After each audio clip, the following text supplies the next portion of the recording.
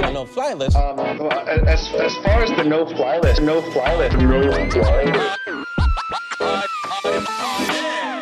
If you're on that list. The most problematic thing is that anyone can be under the investigation of the FBI.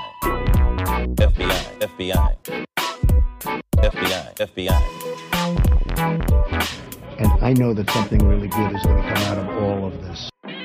Hey everyone, welcome to another week of the No Fly List, where we talk to comedians, artists, musicians, and other cool and interesting people of color. I'm Athir. I'm Amama. And today we had comedian, friend, fellow Palestinian, Shatha Yas. She's so wonderful, has such a wonderful vibe. She's so smart too. Like she's like so accomplished. She went to Harvard, heard of it? Harvard. Yeah. Harvard. Harvard. That's the proper. That's how she sounds, guys. That's how. The whole episode. Yes. I at Harvard when we back at Harvard. Although she didn't she's not one of those people. You know, those people that can't wait to like mention it. We were definitely like. I think honestly, I don't think I've ever. All the good people who've gone to like dope schools never talk about it. They always say, "Yeah, I went to school in Boston." You're like, "Okay, you went to Harvard." Yeah, you went to Harvard, exactly. Somewhere outside Boston. But she's amazing. I mean, she grew up in Ramallah, which is where I'm from. It's such a small world. We met at a show and we were like, okay, we must know the same people from the same small city in Palestine. She, studied political science, as many Palestinians do. Many brown people. And she's actually trying to make a difference in the world. And we talk about that and how she feels like she really wants a life with purpose. And we're trying to convince her, comedy's a purpose. I think we were the worst people to be like, that. It's so wild because we really were like, no, you could do anything with comedy, stick to comedy. Meanwhile, she was like, I have the knowledge and the skill set to really help people. And we were like, you can help people in another way too. You could tell dick jokes. It'll be fun. Yeah, she talks about her dad runs a hospital or is retired now from running an all Palestinian hospital in Jerusalem, and how kind of like living up to that and wanting to do some good in the world, which I still think you can do with comedy. But I also understand having like such a unique like background and studying your ass off and getting that kind of education. You want to do something on a bigger level, but maybe she can combine those things. She's very smart and creative. I have no doubt that whatever she does, she's going to be successful in it. Yeah, she's going to do so well, especially because like even with comedy, like she's so new and she's fucking killing it. That's the thing. I met her like maybe like 1 or 2 years in. She did our live show and I was just so blown away by her. She was amazing.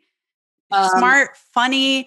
Yep. She was running like 1 million shows in this city. I think now she's taking a little bit of a break, which sometimes you need to, because it gets a little bit intense when you're trying to run 1 billion shows and produce a bunch of stuff and work on your craft. Like this, it's exhausting.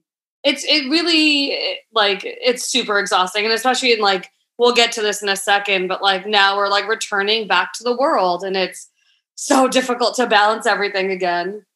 It really is. It really is. But I really love hearing Shatha's perspective on things. And we talk about, her starting comedy after a breakup, but also men not being kind of the cornerstone or center of her life and not really worrying about being single or not. And I really like that. Like, if something comes along, cool. If not, that's not something that needs to be top of mind all the time. Exactly. And I think that's like, it's a lesson that like took me so many years. And like, I feel like she just is so well adjusted that she was just like, this is how I feel right now. Yeah. She's such an awesome person to talk to. And we really get into talking about like finding what we want, just kind of taking risks, especially as women. That can be something that is a little bit more challenging for us. And we're not socialized to like take big risks and do the things that, men are told that they can do. So it was very kind of empowering listening to her and learning from her. She's very cool, very funny. Y'all should check her out. Follow her online. But before that, we're going to get into our first segment, the No Fly List, where we talk about people who we think should be not able to fly instead of innocent brown folks like ourselves. That's kind of our shit list. So, Amama, who do we have this week? We have everyone who is making us go back to work, like into an office for no reason. Yeah, fuck that. What is happening? I know a lot of people, their companies are making them do that. It's like, hello, we're still in a pandemic. There's still Delta. There's also, we have proven for the last year and a half or so that we can work remotely. It's been so wild to be back because I'm a whole other level of exhausted. Like, I forgot what it was like to like wake up at 8 and then I go do yoga and then I have PT, but I'm all doing this while I'm like going into an office and I'm commuting like 30 minutes back and forth. And it's just like so much. And everyone in the office, like at least where I work, is so depressed. And it is just, it's wild to like be back. So I would put everyone on the no-fly list, but I think they would enjoy it because they'd be like, oh, we don't get to go anywhere but the office. I second that. I don't think there's any reason to have to go back. I think companies should give people the option of coming in if they want to. But at this point, it's proven that it's kind of useless. Like people can work from home and do their thing. I think it's like a control power thing that companies and management want to do that. There's no actual good reason for it unless you have to be physically there, like unless you're like a TSA agent and you can't do that from home. But yeah, it's so stupid, and I just think that like no one, I don't know. If you have to go back to work, I would say talk to your coworkers and be like, do we really need this? Do we really want this? And the answer, you can unionize and then fight against it. That's literally, that's all I want to suggest. But yeah, as you're unionizing, you should actually really listen to this episode because Shatha is just so smart. She's so fun. She's so smart. And you guys are going to love it. Enjoy. Yay. Welcome, Shatha. Running fashionably late. Brown people style. Thank you so much. We were actually here early, surprisingly. Yeah. I feel like with like the just schedules and like the world, like I still don't know how to be a person, so I like to get here to like do catch up time. Yeah. Because I'm like, how does like I don't like know how to act anymore. Usually I'm like, I'm gonna leave an hour early, and just weekdays it never happens. It never works. Nope. Yeah, the trains are always like fucked. And you're living in Harlem now? In West Harlem. Ooh. Do you have roommates or? No, I live alone. Yay. Nice. The Live Alone crew. Isn't it amazing? It's incredible. Once you do it, you're like, I need to be at least this rich for the rest of my life because I can't. I'm like, I'm going to need a third job. I'm gonna, whatever it is. I will sell anything online Our to kidneys. People outside of New York are probably like, what's the big deal of living alone? I pay $300 for this mansion. Yeah, for this 2-bedroom. And like, but in New York, it's a big achievement. It really is. It's like I had three roommates during the pandemic. And one was a paramedic, one was a bartender, and the other person was a teacher. So the amount of times that I was like just stuck in quarantine, and my job was like work from home. At one point, I just had it, and I was like, out. I'm out. Were they your friends? I think friendly? I loved the woman who lived there. The guys were fine. I think towards the end, I just was driven crazy because it's just like 3 people, 4 of us really together, 1 bathroom. Yeah. And then I was like, wait a minute, I'm paying way too much for this scenario. And I feel like when you room with people in New York, you count on being outside the apartment for the majority of the day. That's exactly You're like, right. I just sleep here. It's a hotel. There's a shower. Exactly. My room is teeny tiny, but I don't care. It just needs to fit a bed. So once we turn to, no, all these people are going to be in your face. Yep. Yeah. No, it was a lot. How long have you been living in New York? 5 years, 6 now. Oh, wow. Yeah. And you were in in Boston September. before. I was in Boston for college. Where'd you go to school? I went to Harvard. Oh my God. Hell yeah. Did you go to school in Boston? No, I went to Brown for grad school. Nice. Yeah. And I started comedy in Providence in Boston area. Hell yeah. Yeah. So I was like a teacher, and then after I stopped teaching, mid-grad school, I was like, let me start comedy. So that was nice. Yeah. So you were teaching and doing grad school at the same time? No. I was teaching, left teaching, went to grad school for a full-time program. And then in the middle of it was like, I don't want to do this. Yep. Yeah. When did you start comedy in Boston or? No, I started comedy like literally November 1st, 2019 is when I started stand-up, like right before the pandemic. And it was never something I planned on doing. Yeah. I always liked comedy. I did sketch and improv a little bit before 2019, but I was like, this is just a hobby. I'm going to get over a breakup using this. Like, That's usually it. That's always it. You hit rock bottom, and then you're like, well, I guess comedy is fine. I like that our rock bottom is like some boy. And then Well, I remember I had like broken up with someone I had been in a long-term relationship with. I like hated my job. I was like, what the fuck am I still doing in New York? So like, it's all these things that it's like, then we're like, yeah, I guess I'll do comedy. What's the worst that can happen? Yeah. And especially if you start with like sketch or improv, like there was UCB. It was a program. It was a class you have to go to. Yeah. It was nice to just, you realize you have so much free time after a breakup. And you don't realize it. That's true. That is true. It's just your bandwidth expands, and you're like, oh, I don't have to think about this other person. I don't have anyone to hang out with. Exactly. I'll go do comedy. I'll go hang out with other losers. Yeah. We love you guys. I'm including myself in that. That's cool. And I met you right during the pandemic, like when I had come back from quarantining in Alabama, and Christiana, who is a past guest, was like, there's another Palestinian comedian. Do you know her? And she was like, I don't mean to like, Yeah. And I was like, if there's another Palestinian comedian who I don't know, I need to know them now. Yeah, and then she introduced us. It was a tiny cupboard on the roof. And then, of course, we like know people that, we in common. Yeah.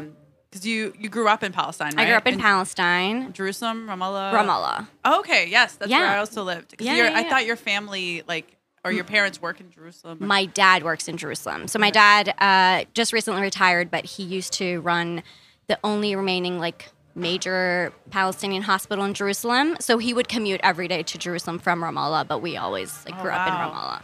Yeah. Oh, he's a hero. Yeah, that's for sure. really cool. I will never stack up to what he's contributed. You're like, I went to Harvard, but No. Did you move here then for college? For college, yeah. Okay. Yeah. So I moved here for college. I have two younger sisters. They've since moved to the U.S. for college too, but my parents still live in Palestine. Okay. Wow. Yeah. How was that transition? Yeah. Did people are always like, oh, is it a culture shock coming back to New York from Alabama or from Palestine? I'm like, no, it was more culture shock from Alabama for me. Than I feel like Palestine or Ramallah is kind of like a mini New York City in a sense because it's chaotic, it's crazy. There's a lot of nightlife, Yeah. I don't know. I think everywhere you go, there are pockets that you just associate with. So if it's progressive pocket, you're going to end up there. Like you said, Ramallah specifically, there's been a ton of international aid given to rebuild it and kind of make it the pseudo-Palestinian capital, so that we don't get Jerusalem, whatever. I mean, that is the goal. But yeah, Ramallah is very open. I went to school there. I always grew up with a American accent because my parents, we lived in the Caribbean for a little bit before we moved back to Palestine. Oh, wow. So there was never a language barrier for me. It was never a culture shock. I was always very liberal, open-minded, almost ultra-liberal in a Palestinian context. So when I came to the U.S., I was like, oh, this is great. Yeah. And you're at college, you're bound to find people who are like you.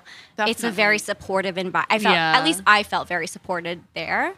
It's just 4 years. Someone's paying for you to discover yourself and read. Yeah. Read for 4 years. That's incredible. You couldn't pay me to read. Okay, And also this, that's honestly true. Same. I only read after breakups. Okay. I was but also Cambridge is also in the greater context of Boston being kind of a racist city and a shitty city. Cambridge is that bubble that is you're contained in that. So exactly. You don't, Exactly. And you don't really leave. I used to leave campus a lot, but most people didn't. Yeah. No, it was really fun. Yeah. I feel I think it's just so common for anytime a brown person is I was here for college, everyone's oh my God, what did you do in your past life? It's what did you do in your past life? How was high school? What did you study in college? I went to study biomedical engineering. Whoa. Oh my God. Because my curriculum growing up was very science heavy, and I was always great at it. I really enjoyed biology and chemistry and math. Same. And my dad's a doctor, so I was oh, I'm going to go down that route. I I wanted to do pre-med, and saw myself either working in a lab or being a doctor. And then 2 years in, one of my advisors was like, hey, like when we meet up, you never talk about advancements in medicine. You only talk about human rights issues.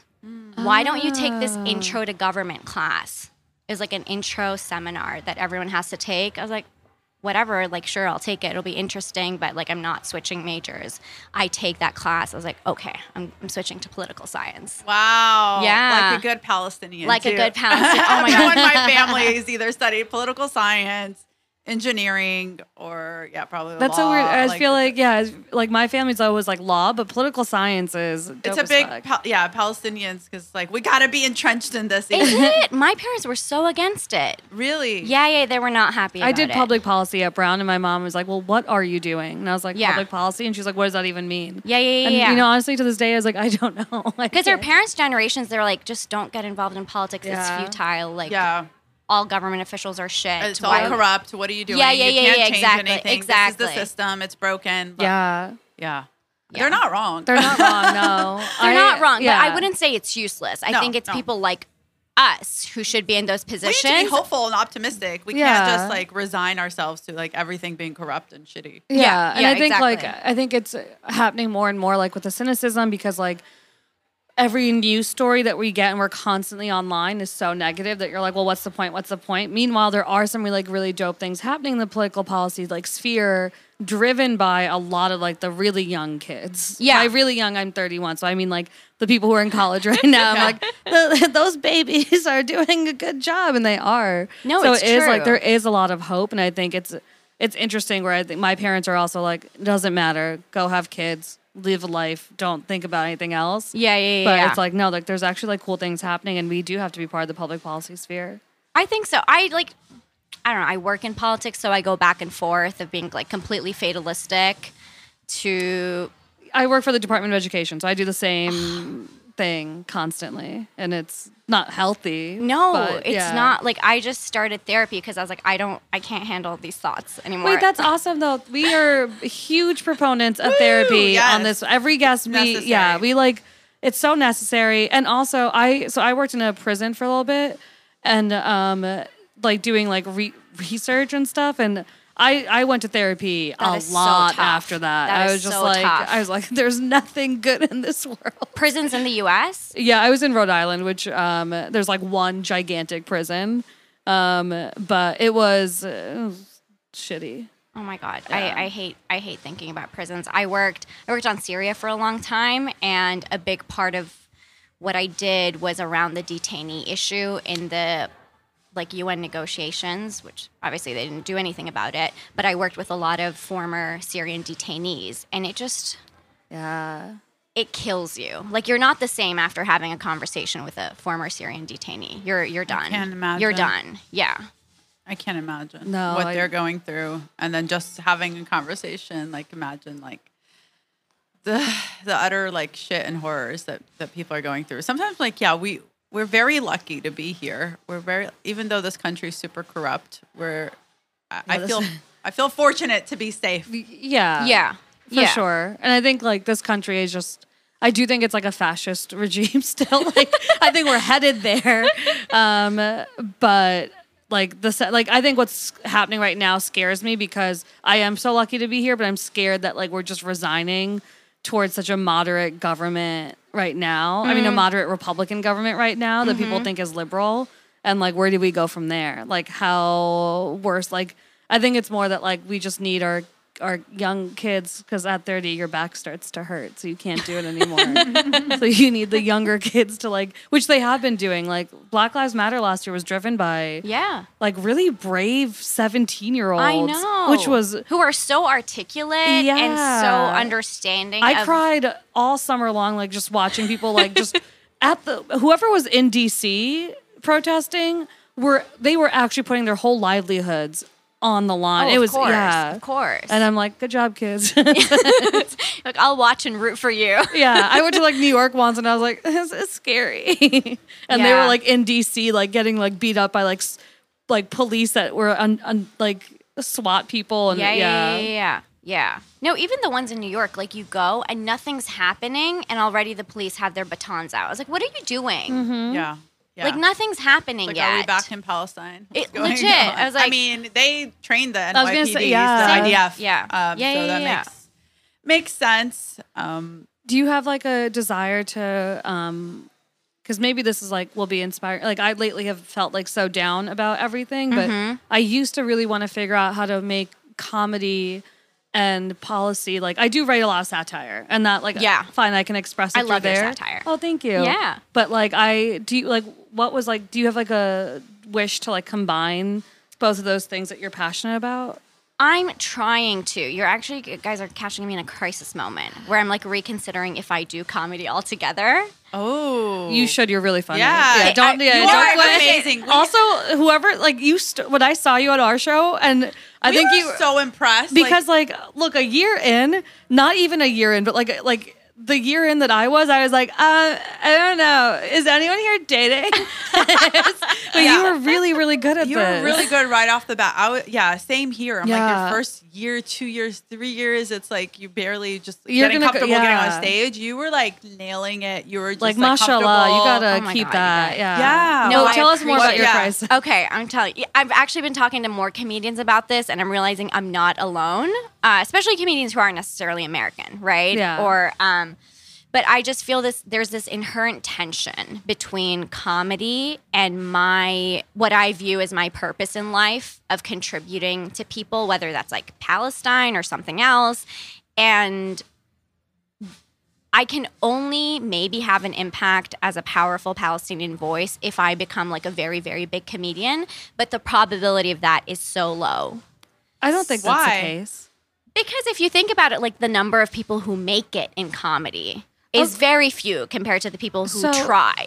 So that's true and false. So the other thing I'm going to say is that like, and Athira can maybe like a lot of the people I've seen over the last few years, like getting things and cool things, it's not just like the realm of comedy, like acting, writing, books, like it's kind of wild. Like the doors that like a lot of my friends who started like years ago and like, they're like well ahead of me are getting all these cool things now. Like, yes, it takes some time. Yeah. And I'm in this mode right now of like, am I even like, is this worth it? Like, am I even funny? Like, what's happening? Because we also sacrifice so much of our bandwidth, our time away from relationships, families, friends. And as brown women, it's harder. Like the harassment, either sexually, racism, and you to like brush it off often to be like, all right, whatever. And I think at some point it does get to you. But I will say that like, I don't think that you should ever think that like, oh, I'm not going to be the person to like to make it or why not you? You know? Yeah. No, I know. No, I get.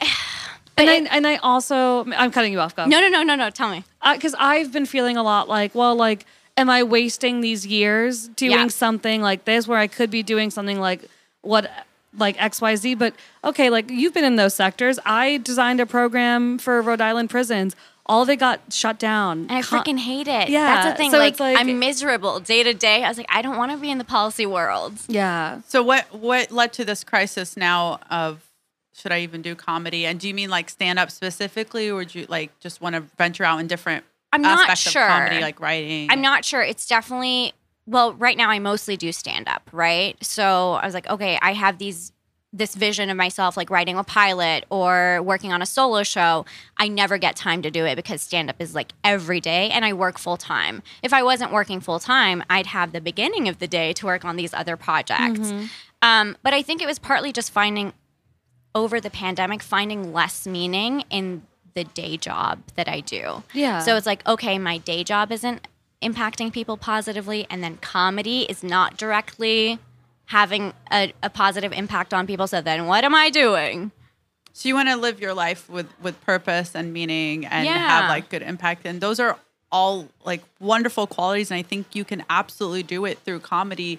Even I would argue more than just like in the political space, because with comedy, you can break down barriers. You can really transcend like through comedy and laughter. People have their guards down. So when you talk about being Palestinian and when you talk about your experience there, when people are laughing, they're listening more than I think when they have their guard up with just trying to tell them what's going on and people Yeah. tense. That's how I feel. I think comedy is a form of activism. Yeah. Yeah. And I get what you're saying with the day job, because I remember being so insanely depressed because I was like, all I'm doing is like this day job, which is like what I went to school for, which is like what I'm in severe debt for. Like, and I like really wanted this job. And then, like I am now doing it and I don't find it meaningful and I really hate it. And I think what I started Are you still doing it? Okay. What I started to do, and this is, I don't think my boss is ever going to listen. What I started to do is realize that like I actually have some more time in the day than I realized, and I started to like write more. And another thing is like even like so this week I had a show Monday. I bombed really bad, and like it really like put me in like a weird mood. And it was like after like a whole week or 2 weeks of like shows constantly doing well, and then I was like, oh, like I hate everything, and I was like hating my material even up to it, so I knew it was going to happen. Right. And then Wednesday we canceled our weekly because we were like all just like sad and like tired because everyone's like burning out a little bit. Yeah. But like the other thing I realized is like, cool, like take some shows, but you can also say no. And then when you say no, it's okay. Like I've said no to so many things this week, and I was honest. I was like, hey, I'm a little burnt out, so I'm actually going to say no. And the responses from that were like today someone was like, hey, like if you're not burnt out anymore, like I have this. And I was like, oh yeah, actually I would like to do that. I should like try to get back on. And like during that time, I was like, I wasn't trying to be like, I need to write, I need to do something. But you can always then like start to like create those breaks and be like, you know what, let me spend some time writing my pilot. Like Zuby and I are writing a screenplay together. On Sunday, she came over and we were like, let's work, like let's do this. And then we hung out afterwards and it was nice. So it's you start to like put in that time. And then especially with your day job, it's like I start to figure out who I can delegate responsibilities to so I could take more of a break, or else it starts to get to you too much.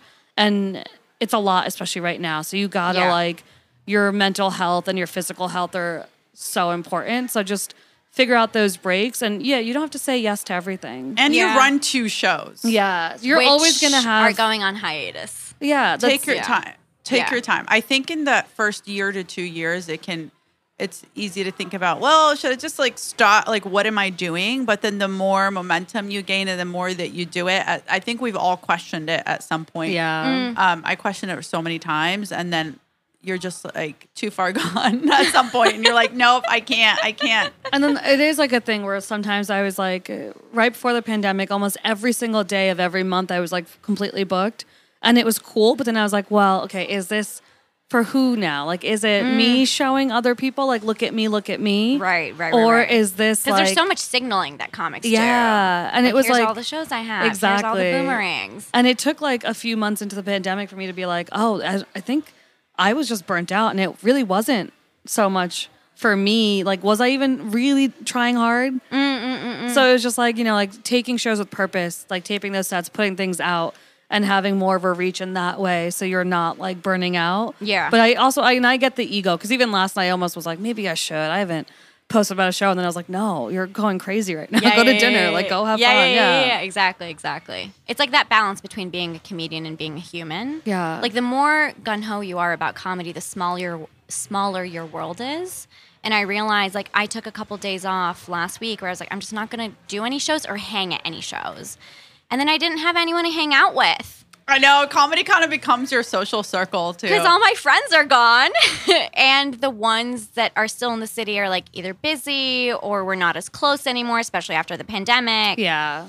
I don't know. I think everyone needs to find a bar that they like. This is what my whole pandemic was spent making friends with my neighbors. And they are... we're really close. They're all people who are like my age, and also they're all like Black and brown women that like nice. I was just like, oh cool, like it's people who are not interested in comedy, like they're just like doing other artsy stuff. They're working in restaurants or bartenders. Find those on your days off. Go make a friend at a local bar, and you'll be like, oh, I actually feel a lot better being in this city, and this is my home. Yeah. It's true. Yeah, I just used to be so much more well-rounded. Pre-stand-up. I agree. When I was in a relationship, I feel like I was also kind of secluded from everybody. And then when I broke up, that's when it like opened up my world. Me and Mama became friends. We started doing this, and I became more and more friends with other comedians and finding community there. So I think it's definitely important to, open up your world. And if you're not living a normal life too, then there's nothing to talk about on stage. So it's good that you have a day job. It's good that you have other friends outside of this. So it really makes for better, more well-rounded comedy. Yeah. And I'm trying to get back to some of the hobbies that I used to do pre-pandemic. Like I used to dance a lot. I used to do circus for a couple of years. That's also my thing is I'm very comfortable with my hobbies shifting. Like I thought I wanted to do Cirque du Soleil. Like I was training 15 hours a week. Wait, that's amazing. Yeah. And like 2 years later, I was like, I want to be able to walk when I'm 50. Yeah, and this is really hard on your body. What kind of dancing? Well, I used to be a dancer growing up, so I had a lot of like ankle injuries, and then I did circus, and I found out I have hypermobile joints, so it's not really good for you to be doing something like circus. Oh, whoa! That's also really cool, though. Yeah, that's really such a cool. It's cool. Yeah, I used to do it at this circus space in Bushwick, really close to the Tiny Cupboard, actually. Oh, damn. And yeah, I did everything. Like I did lyra and trapeze, like all the aerial stuff. That's and I did some like ground apparatuses. But then my physical therapist was like, long term, this is not good for you. And I was really stubborn. I was like, okay, watch me. Like I'm going to do this. It's going to be fine. And then I had a very bad injury and couldn't walk for a little bit. I was like, yeah, maybe I don't have to do Cirque du Soleil. I'm okay. So I'll just do comedy. So then I was like, I'll just do comedy. So I'm kind of like, I don't want to get stuck in the motions of doing comedy just because I've been doing it. Absolutely. Like I did circus and stopped it. Everyone says if there's something else that you can do besides stand up, do that. Because it's like a very tough thing and you have to like really love it. And it's hard and it's not easy, but it's also, I feel like it's something that, for me, I feel like it chose me. I didn't choose it because like even if I want to quit at this point, I can't. But we've all had those thoughts, and especially a couple of years in, it's totally normal. But at the end of the day, a happy life is a successful life. Yeah. So whatever makes you happy, and that's the most important thing. True. Fuck everything else. And I also I have a lot of. Are you an Aquarius? I don't know why. I'm a Pisces. Oh, okay. So one of similar, right? Yeah, we're like a month apart. Water signs. Yeah. Okay, cool. What are you? February or April? I am January. You're January. Yeah. Okay, I'm March. My dad, who's my best friend, is also in March. But I just I've done so many different things. Like I wanted to be a high school teacher. Then I was like, never mind. Then I went into policy and I was like, okay. And then like my hobbies have also they do shift. Like I loved rock climbing. I loved hiking for a bit. Now I cannot camp because it scares me. So it's like, it's cool. So I think the thing is that you're a really flowy person. Yeah. And because of that, you're never restricted to anything. And truth be told, whatever you really want in life, whether it's subconsciously you're thinking about it too, you'll get it and it'll come to you. So if it is through stand-up, it might just be someone seeing you at a show or seeing something that you put out and being like, okay, cool.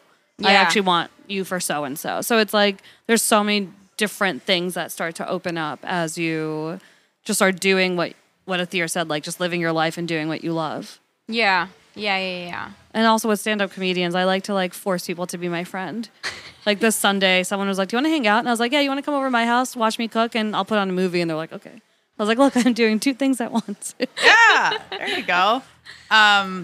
So what's the boy situation like now? If you want to talk about it? The boy situation is not a boy situation no longer. Oh, because you were seeing someone during the pandemic. I was. And then when things opened up, you're like, oh, there's options. Yeah. It wasn't that. It was we didn't know each other pre-pandemic. So how'd you guys meet? Right before the pandemic, through a mutual friend. So it was okay, we kind of knew each other during the pandemic, and once things opened up, we kind of struggled to reset expectations and boundaries. It's well, I don't really know who you. I don't really know who you were a year ago, and I think we've all changed to an extent. Yeah, a lot. I should hope so, right? Yeah. I don't know for the worst. I don't know. Yeah, I don't think I've changed for the. I miss who I was before, but I have no idea how to get back to it. Neither do I. That's why I went to therapy, because my baseline level of happiness is just so much lower. Yeah, and I can't figure it out. Yeah, and I'm just a very different person, but I can't be around too many people for too long. Yeah. But I could just do short. It's we're all traumatized, guys. Yeah. But it's just like... But we were so lucky. Yeah. Do you know what I mean? We are. Like, we didn't so get insanely sick. No, like, we're still here to talk about it. We had 1 bedrooms. Like, well, you didn't, but you know. Like, like we had roofs over our heads. And, but it just caught up with me. Like, in the beginning, I was totally fine. I was like, this is actually a really nice break. And I was thinking, if I found so much bliss in the pandemic, that means I'm living my life wrong. Like something, if I'm so happy with how the world stopped, then the way my world is structured, there's something off about it, right? Like, and you're trying to like learn what you want to take of this past year into how you move forward with your life. But I'm definitely just more cynical. I'm just harping on the negatives. Like, it's hard for me to pinpoint the positive things that people are doing. Yeah. Even in the policy world, I was like, no, but the negatives are so much bigger. Yeah. Like, whatever you say, it's overwhelmed by whatever all these governments are doing. Yeah, I agree. I don't know how you feel, Athir, but I also feel like I just am such a different... It's weird. I'm a completely different person. And I've been like thinking, I'm like, I really loved... Like, I love myself now because like I do. Like, I'm cool. Like, I like myself. But I also really loved like how like fun and like giving and kind I was, and now it's like I get really tired around, and I have to go home, and I have to like just it's weird. I'm just not the same. Yeah. I think that's understandable. I think we all went through a lot, and we're still processing it, and we also didn't get time to process. They're like, go back to work. Or we were just working throughout. Yeah, that's true. Yeah, but well, it's a good time to be single, you know? Yeah. That's what I tell myself. And we actually have a dating segment called 50 Shades of Brown, where listeners write in some questions for us, and you as our guest get to be our little dating expert. So are you ready? Love it. Let's do it. Mama, do you have a question? Yeah. How do you know it's time to delete your apps, whether you're single or dating someone? That's a good question. I don't do the apps at all. Never? Once went out with a guy. He was a loser, used it for a bit. I was like, that's hilarious. Here's my thing. I don't use the apps because even if you're not very interesting, like we will be sitting down half an hour in, I'll know you're not a person I want to be with. Mm-hmm.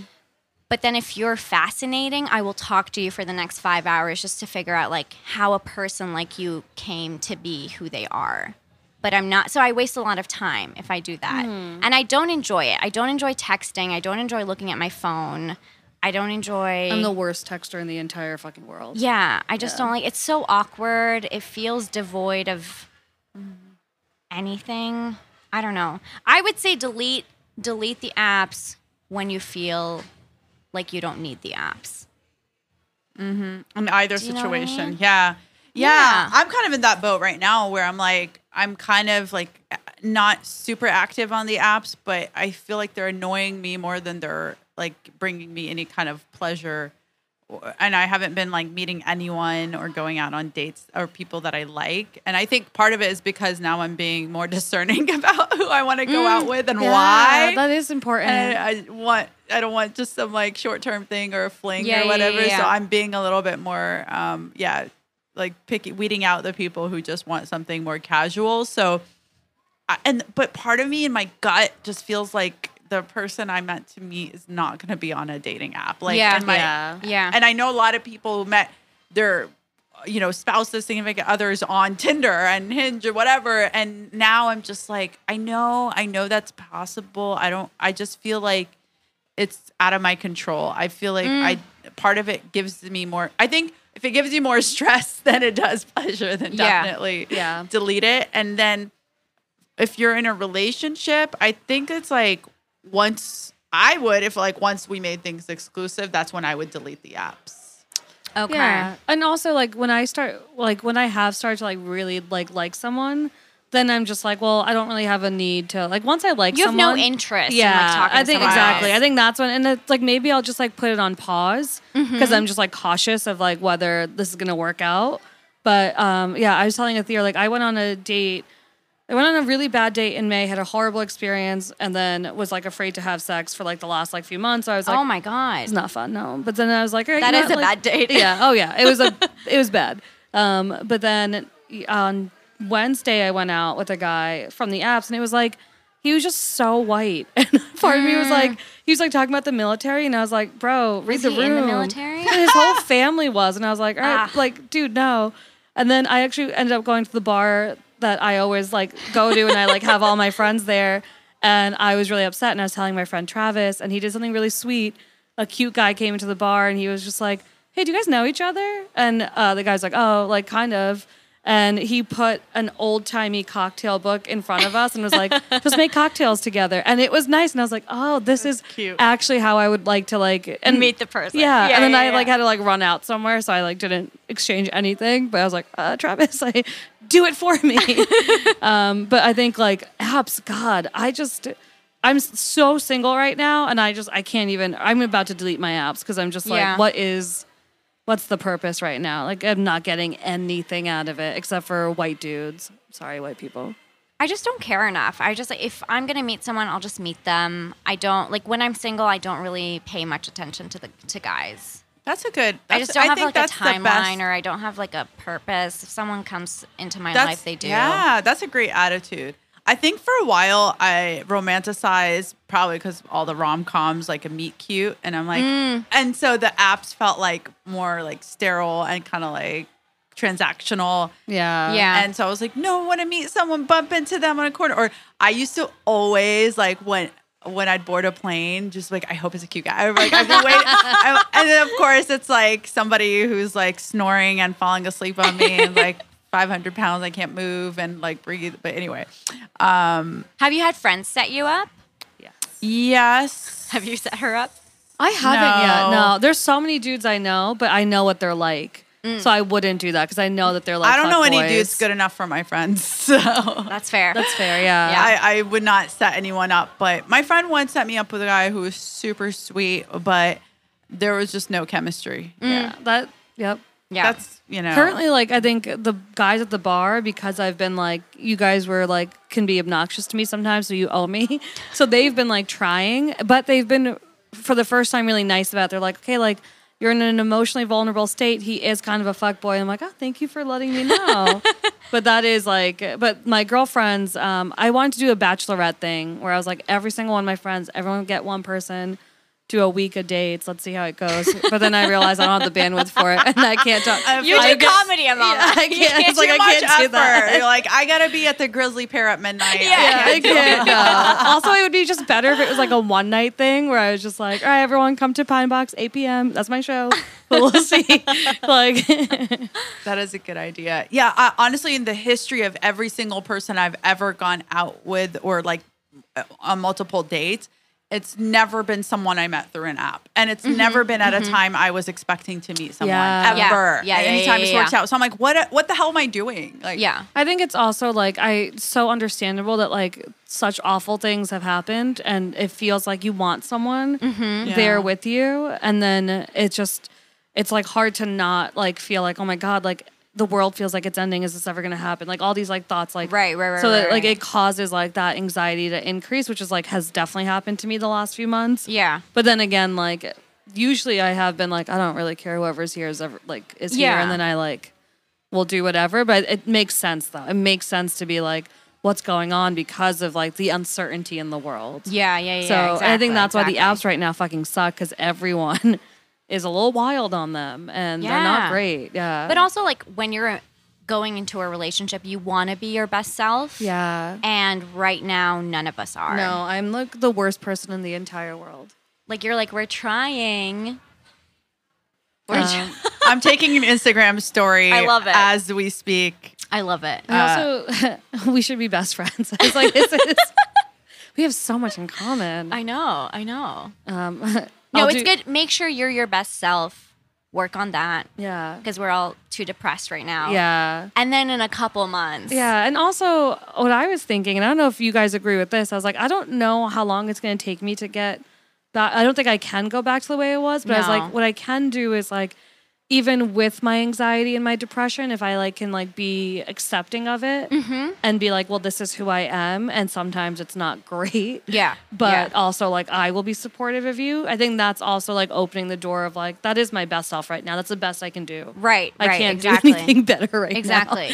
But like, you know, if I can do that and just be open with it, like even right now, like I've just been so honest with people, like more than before. I'm just like, I'm so sorry. Like I have to go. I just don't like, I'm getting sad now. And my friends are like, yeah, I get it. No, but that's Yeah, good. yeah. That's good. It's okay to not be okay. Yeah.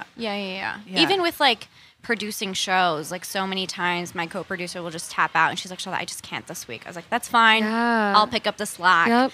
And then the next week it'll be me Yep. who just can't handle life. That was us. All three of us this past week. Me, Dan, Yemi, all of us were just like, and every single person was like, "Is it COVID related?" And I just got a test anyway on Wednesday, just to be like, "No, it's not. Here is my test." And I also was like, kind of like, I've been at a lot of shows. I gotta go get tested. Yeah. But it was like every single person was like, "What's going on?" And I was like, "I'm tired." And I was like, "Just say it's me." I was like, "I'm tired." Yeah. Say Mama's tired, and she just could not like. And I was not going to go to Pine Box. I was like, I can't move. I'm not doing it. But do come to Mama's shows there. Oh yeah, please do come to my shows. 8 p.m. Pine Box every Wednesday until I completely give up, which is going to be about 2 weeks from now. Get it while you can, folks. So, Shatha, we have one last segment for you called Keeping Up with a Caucasian. And so this is a segment where we talk about things that white people do and whether we as people of color also engage in these things. So I've got different categories for you to choose from. Okay. All right. So we've got food/beverage, pop culture, activities, style and clothes, phrases or sayings, and miscellaneous. Let's do style and clothes. Style and clothes. Okay. You're very stylish today. So I don't know if you're usually stylish, but specifically today. So I don't know. Have you ever done fuzzy Ugg boots with booty shorts? No. Oh, No.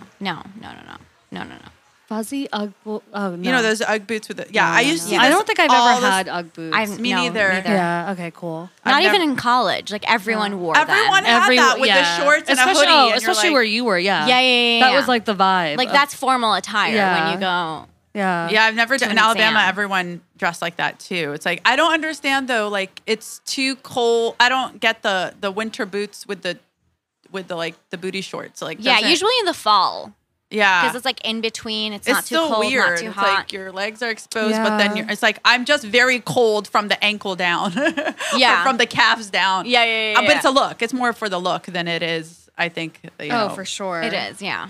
No, I don't. The I warm- don't Oh, thank God. Yeah, that's. I don't think they're stylish at all. I just don't. They're ugly. I mean, I think that's what it's short for. Yeah. They've got to be. They're not flattering. I didn't know if they were like comfortable. Maybe that's why they're supposed to be super comfy. Yeah. It's like I like to wear regular booties like black boots with like shorts. Yeah. And I like that look. I like yeah. long like the knee-high boots with but like that's short. like a sexy look. Yeah. This is like more like I'm going to get a pumpkin spice latte. This is like with a really white girl. White girl. Exactly. Yeah. And they're also not waterproof. Oh, so that's if you're the wearing point. them in the rain, I was like, I don't. Right. What are you doing? Yeah. Yeah, in college in Alabama, people always do that. Or flip-flops in the winter with shorts and a hoodie. I don't like flip-flops in the winter. In college. I don't like flip-flops on men. I don't want to see your toes. Like, please, just no. I'm Cover fine that with flip-flops in general, but in the winter, like I've seen So white weird, dudes right? like wear like just shorts and flip-flops. I'm like, what are you trying to prove? Yeah. Global warming. But we're talking take like you out. college students, right? Well, even post-college, but Really? yeah. It's just like a seen look I that. would see. Yeah, in Alabama, very common. Okay. In Providence, it was really common too. Yeah? Yeah. It's a white guy thing. I've never seen Yeah. like, yeah. They would just, it was, I don't know what was going on with them, but they're really comfortable. Yeah. They're really lazy. Yeah. Maybe that's what it is. Yeah. Well, you passed the test. Congratulations. There you go. You're not white. I'm an approved adult. do people like ask you like I mean, I guess you've lived in more metropolitan places obviously, but what do people like, where do they think you're from? They think I'm white. Yeah? Yeah. People think I'm American. Oh, interesting. Yeah. wouldn't say that. It's people who aren't American. Right, who they are would like, know. You're Yeah. Middle Eastern. You're Arab. Exactly. Yeah. Literally, Yeah. But it's white also people like think the I'm white. features. Like, that's so wild. Yeah. Yeah. Congratulations. Why, thank you. Yeah. Thank you. You get some white privilege. Yeah, white you girl really privilege. I love it. Yeah. Hey, that's good for you. Anytime one of the Browns could get white girl privilege. Right.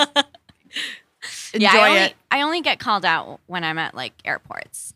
Really? And that's just 'cause because of my know. passport. The name? Yeah. Okay. Yeah. But they have like a detection too for Middle Eastern people. They're like, she's not white. Do they? I think it's mainly like my name. Oh, My okay. name and passport and my job. Like I get questioned about that a lot. People, Or I used to when I used to travel. Oh, yeah. People, remember traveling, guys? Remember that? That was fun. My cousin, who you also know from Palestine, has the same name as you. People always mispronounce it, like here. Yeah. Do people like? Do you have a Starbucks name? It's annoying. I use like Ella or Emma. What? Because if that's not even close. I use Amy. Yeah. You use Amy? Amanda, which is close to Yeah, Amanda, yours is the closest. Because I don't want to have kids, but my sister does, and I've already picked out names for her kids. Oh, Do you know what I mean? I like that's names that awesome. end in an A. Me That's too. my thing. Yeah. I like that too. Yeah. That's really cute. Yeah. How did you decide you don't want to have kids? I've never wanted kids. Hell yeah. Never wanted kids, never thought about it, have no interest in the biological process of it. I love my body. I don't want to ruin I it. feel. Do your parents know this? Break their heart? We haven't like really talked about it, but also complications during birth run in my family. Oh. So every woman on my mom's side almost died giving birth, including my mom. Yeah, my mom God. almost did too with me apparently, and then she still had my brother, and like Yeah. she had to get like a whole like all these things just to like fix her body like after. That's I was And like, people I'm not talk doing about it that. like it's just normal. I was like, no, if it No. happened to guys, no one would be Also, saying like this you know, is you like could a get risk like worth taking. diabetes. You My could get mom, all these my mom things. got diabetes and Yep. hypertension. Yeah. When she was 27. Like she's been on medication since she was like younger than me. I was like, that's insane. Yeah. And then you do it for something you don't want. Like I'm not gonna do that. Like the prize isn't even worth it. Also, you know I think what the mean? world's ending, and like the kids, you don't need to Yeah. birth any more Yeah, children. something like, No. is it even worth bringing kids into this It's cruel. world? But I don't know. I It's don't know, cruel guys. fear. I'm still open to it. So if there are any Someone attractive fertilized guys, them. if there are any fertilized men, what? Is it fertilize at the ear? Fertilize at the ear. That's a hashtag fertilize at the ear. That's going to be a movement. I'm gonna cringing. start I'm cringing. a Kickstarter. But follow me at fertilize at the ear. It's gonna be Masters our of No Fly List at Gmail.